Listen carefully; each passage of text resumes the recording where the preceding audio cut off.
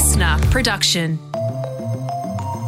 Hello, welcome to The Briefing. It is Tuesday, March the 2nd. I'm Tom Tilley, and Annika Smethurst, I had a dream about Donald Trump last night. Tom, you need to give it up. He's gone, mate. Well, he actually spoke at that Conservative rally in America yesterday, so maybe that's what brought him back into my mind. But we were at a restaurant, but it was a restaurant where you had to line up and order your own food, like a bistro, and we're just chatting. He's like, oh, you can't even mention hydroxychloroquine. I'm like, you're ridiculous. And then he knew all the nightclubs in Sydney. Anyway, it was a pretty weird chat. All right, let's get into it. Today we're going to brief you on the gang violence threatening Sydney. There are, generational blood ties that go back to these types of arguments that have occurred for many years. A former detective speaks to us about where police have gone wrong. We took our foot off the head of the snake and we need to put it back on. Yeah, an insider speaking out there on The Briefing. First, let's get into the big news of the day. Former Prime Minister Malcolm Turnbull has weighed in on what should happen now a cabinet minister has been accused of an alleged historic rape. Well, I think the ball is really in the court of the minister concerned. I mean, he knows who he is, everyone knows who he is. He may well have known about these allegations for a long time. So there's a lot of questions to be answered. But, I think for the sake of his colleagues, the government, everybody, he should front up. Malcolm Turnbull was speaking to the ABC and he said that MPs could use parliamentary privilege to out the person involved. Now, the allegations stem from 1988 and the alleged victim actually took her own life last year. The allegations rose again on Friday when an anonymous letter detailing the allegation was sent to the Greens Senator Sarah Hanson-Young, Labor Senator Penny Wong and the Prime Minister Scott Morrison. Scott Morrison says he passed that on to police. He's also spoken to the accused cabinet minister. Have you asked him if he denies those allegations? Yes, I have, and he absolutely does. Categorically. That occurred last week. Last week I became aware of a set of documents that had been circulated. I had a discussion with the individual, as I said, who absolutely rejects these allegations. The alleged perpetrator is one of 16 male ministers in Scott Morrison's cabinet. Yeah, it'll be very interesting to see where it goes from here and how the Prime Minister and the minister involved handle this. Also in Canberra, the federal government will spend $500 million on immediate measures to fix the aged care sector following the release of a damning Royal Commission yesterday. The report comes after a 2-year investigation. The main recommendation is that home care packages should be approved within 1 month of the date of a person's assessment, with plans to clear the waiting list. There's also a call for better parent-to-patient ratios. And if that story brings up any issues for you, you can call Lifeline 13 11 14. And more human remains have been found by members of the public as the search continues for missing businesswoman Melissa Caddick. There have been several discoveries in the past 10 days since her decomposed foot washed up on that South Coast beach. So the latest discovery, body flesh, was found on Sunday near Culburra, which is near Nowra on the South Coast. It's the third body part to turn up since the shoe was found. So far, only the bones have been confirmed as not belonging to Caddick. They belonged to an animal. And bad news for young people trying to crack the housing market. Australian house prices are surging with their sharpest monthly increase in almost 20 years. According to CoreLogic, there's been an overall increase of 2.1% across Australia in just the past month. Sydney and Melbourne are leading the charge, but all capital cities and the regions this time are also experiencing a jump. It's spurred on by a combination of record low mortgage rates, improving economic conditions, government incentives and low advertised supply level. And with the RBA promising to keep rates low for the next 3 years, I can't see how it's going to change, Tom. It's going to be an interesting one. There's already some economists saying that the RBA might have to put up rates, but if they put up rates, our currency would go through the roof and it would really damage our exporters. So I can't see them really doing that. They've been promising to keep them low for 3 years.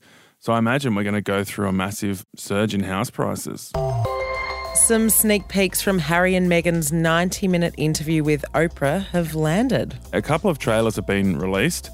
This is a week before the interview actually goes to air in full. That'll happen on Sunday US time, our time Monday. Were you silent or were you silenced?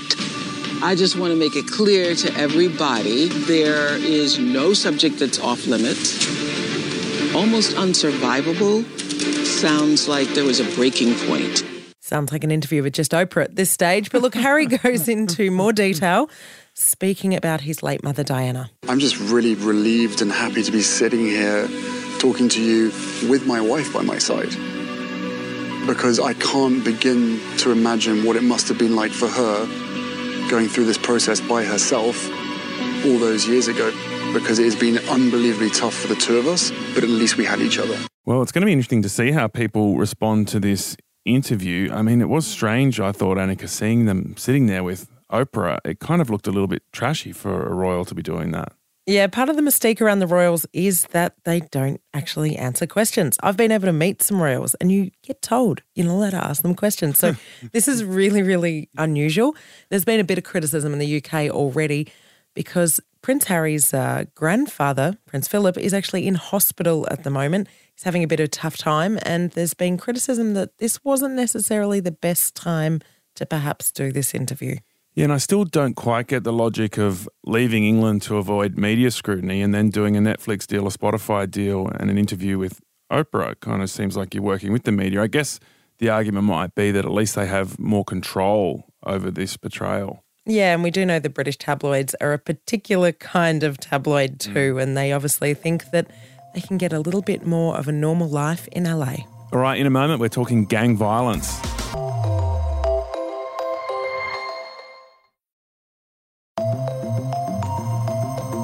There's been 3 high-profile shootings in Sydney just this year that have people really worried about a wave of gang violence. 2 of them involved innocent bystanders, which is always really alarming. A nurse was injured after being shot at. The wrong guy was shot dead after a boxing match in one of the incidents. And the third one was a senior gang member, but he was brazenly shot while just sitting in his car. And the other alarming thing, Annika, is that this was all in the space of a few weeks between late January and mid-February. So in this briefing, we wanted to find out, is Sydney on the cusp of an underbelly-style gangland war? And what are the police doing to keep people safe? Ryan Jeffcoat's a former police detective who is out of the force now, so he's speaking very freely. He was part of the former Middle Eastern organised crime squad for 7 years. Now, that squad was disbanded in 2017, and as you're about to hear, Ryan thinks that was a mistake. Ryan, thanks for joining us. What worries you about these recent attacks? The main concerning factor is the brazen nature of them. The shooting that involved the nurse being struck by ricochet or glass is very concerning. That just, identifies and highlights the indiscriminate nature that these offenders deploy when they're involved in this sort of criminal activity, and not really too concerned with their main target. Obviously very ill-disciplined with firearms and weapons. So do these incidents suggest we're on the verge of a big sort of warfare between these opposing groups, or is it always bubbling along? I guess I wanted to contextualise how bad this is compared to the ongoing violence we see between these gangs. I don't think it's we're on the verge of an all-out war. I mean, this type of behaviour is nothing new to the New South Wales Police. I mean, you look back to the late 90s, early 2000s when Commissioner Moroney established Task Force Grapple that eventually morphed into Task Force Gang. It was dealing with predominantly Middle Eastern crime in southwestern Sydney, in and around the Punchbowl areas and Bankstown. And that, from there, Task Force Gang formed into the Middle Eastern Crime Squad in 2006. So there's always been a recognition that this type of offending behaviour is core to that demographic of people and demographic of criminal. I mean, there is always a chance that if it's not jumped on and immediate action is not taken, that it can result in more public displays of violence, definitely. You mentioned the Brothers for Life gang and that being a major factor a few years ago. In relation to these latest shootings, we're hearing about the Harmsy and Alameddine families. So who are the key players here? What are the divisions, the tensions and the key players? Well, the Harmsies and the Alameddines have been at each other for as far back as I can remember. When I came out and joined the police, I first started in Auburn, and the Alameddine family and the Harmsy family were on opposite sides of the fence then. The difference between then and now is that the offending back then wasn't so overt. So what we're seeing now is we're seeing a lack of appreciation from these families in terms of the consequences to their actions, in terms of, they're not at the moment fearful of conducting their business in a public environment. As far back as 2004, you would see this type of offending behaviour, but it would be kept very covert. Things would happen, a shooting might occur and the police might not get notified for maybe 24, 48 hours till after the fact. They've become definitely more brazen in their offending, and it really comes down to that power vacuum. When Measured Hamzy was shot and killed, that was a very big shot across the bow. I mean, Measured was a significant player in the organised crime world, particularly within the Middle Eastern organised crime world. He had a lot of contacts both locally and internationally. A lot of it involved drugs, a lot of it involved standovers and extortions, and a lot of it involved gunmen for hire. So taking out a major head of a organised crime family is definitely going to create a significant power vacuum. So where do these families come from? What's the background? To the best of my recollection, most of these families are actually born in Australia. There is obviously generational blood feuds from my understanding, between the Hamzys and the Alameddines that go back to their families when they were overseas in Lebanon. And that's one of the areas too that, people need to have some understanding of, that this is not just an organised crime thing. It predominantly involves drug turf and the control of commercial amounts of drug supply. But there's also, the ego aspect into it, which is another major driving force of it. They don't want to be seen to be losing face in front of their people on their side of the camp. But there are, generational blood ties that go back to these types of arguments that have occurred for many, many, many, many, many years. Given that ethnic element, as you say, compared to, say, an outlaw motorcycle gang who will bond over different things, how do police deal with that? What sort of, tools do you arm yourself with to really understand the ethnic element of these crimes? That's a very good question. Policing OMCGs and policing Middle Eastern organised crime, in my experience, is two completely different worlds. I mean, OMCG policing needs to be predominantly high visible. It needs to be targeting them on every level in terms of their modes of transport, interacting with them, with their taxation issues, with them hiding income, things like that, being very overt with them, bikies wearing their colours in public, riding on gang rides, these church meetings that they go to, or their clubhouse meetings, interacting with them on all aspects of that. The Middle Eastern organised crime is a lot like, it's very akin to a mafia type structure. They have a head of the family, and then underneath them they have a run of lieutenants and captains, and each one of them has a run of their own soldiers that go off in different angles and different areas and manage different aspects of the criminal network, whether it be firearms, drugs, extortion, assaults, that sort of thing. So two very different modes of policing. What do you make of the response of the New South Wales Police to the current problem? We saw in February they announced a standalone Raptor squad. And for a lot of us, we don't understand the difference between squads, task force, strike force, that kind of thing. So what does this new Raptor squad mean? How does that compare to, say, the Middle Eastern task force you were a part of, or the old Raptor strike force?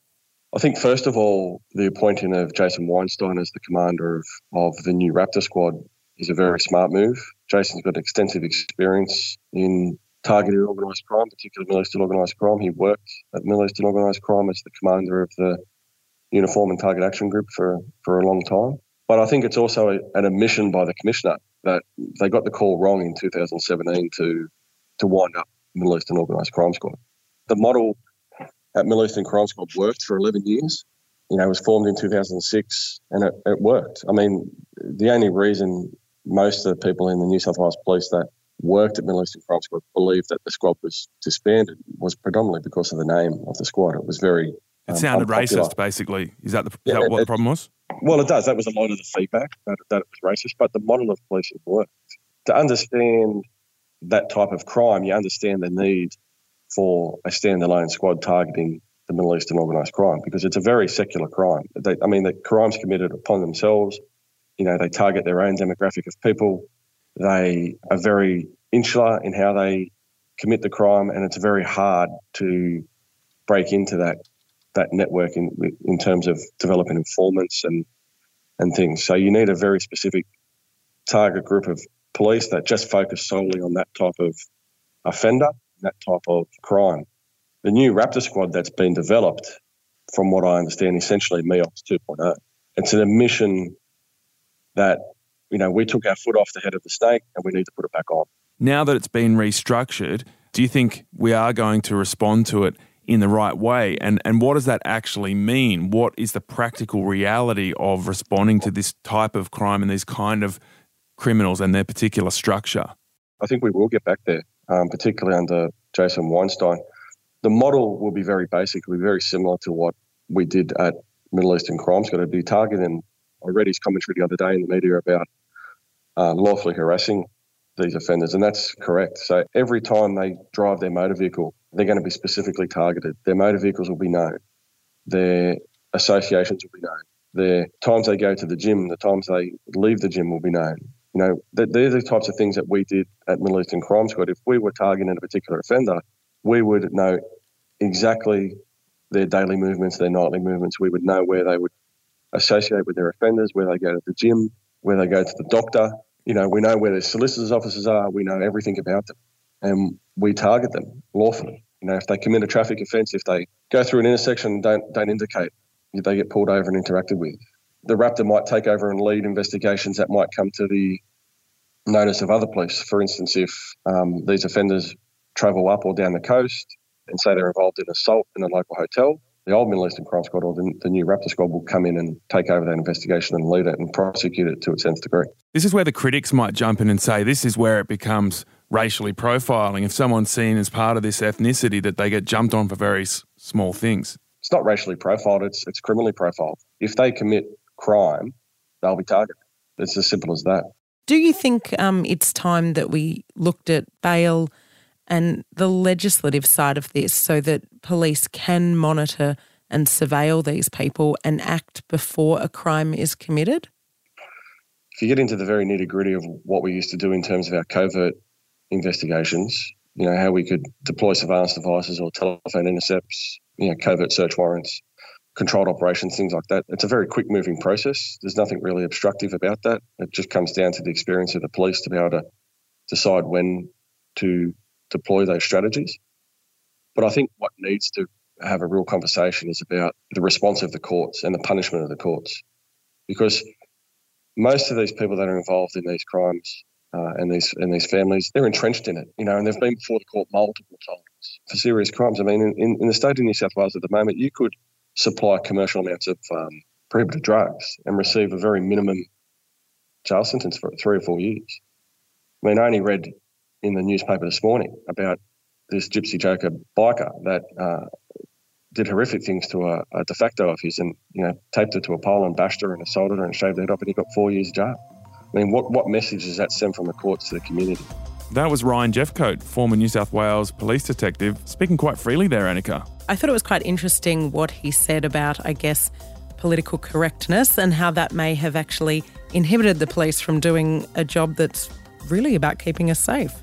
Especially the way he explained that those ethnic groups and their structures are really unique and need to be tackled in a particular way. And then, of course, yes, that does relate to their race. Their ethnicity is deeply involved in, I guess, the makeup of the crimes they're doing and the disputes they're having, as opposed to what he said, motorcycle gangs, which still commit crimes or other bad people, but do it on different lines and are motivated by different things. So obviously the ethnicity part is really important of this type of policing. So I guess we'll watch closely whether this new Raptor group can actually rein these criminals in and keep the public safe.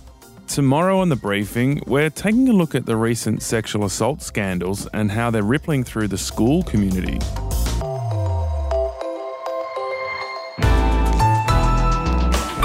Listener.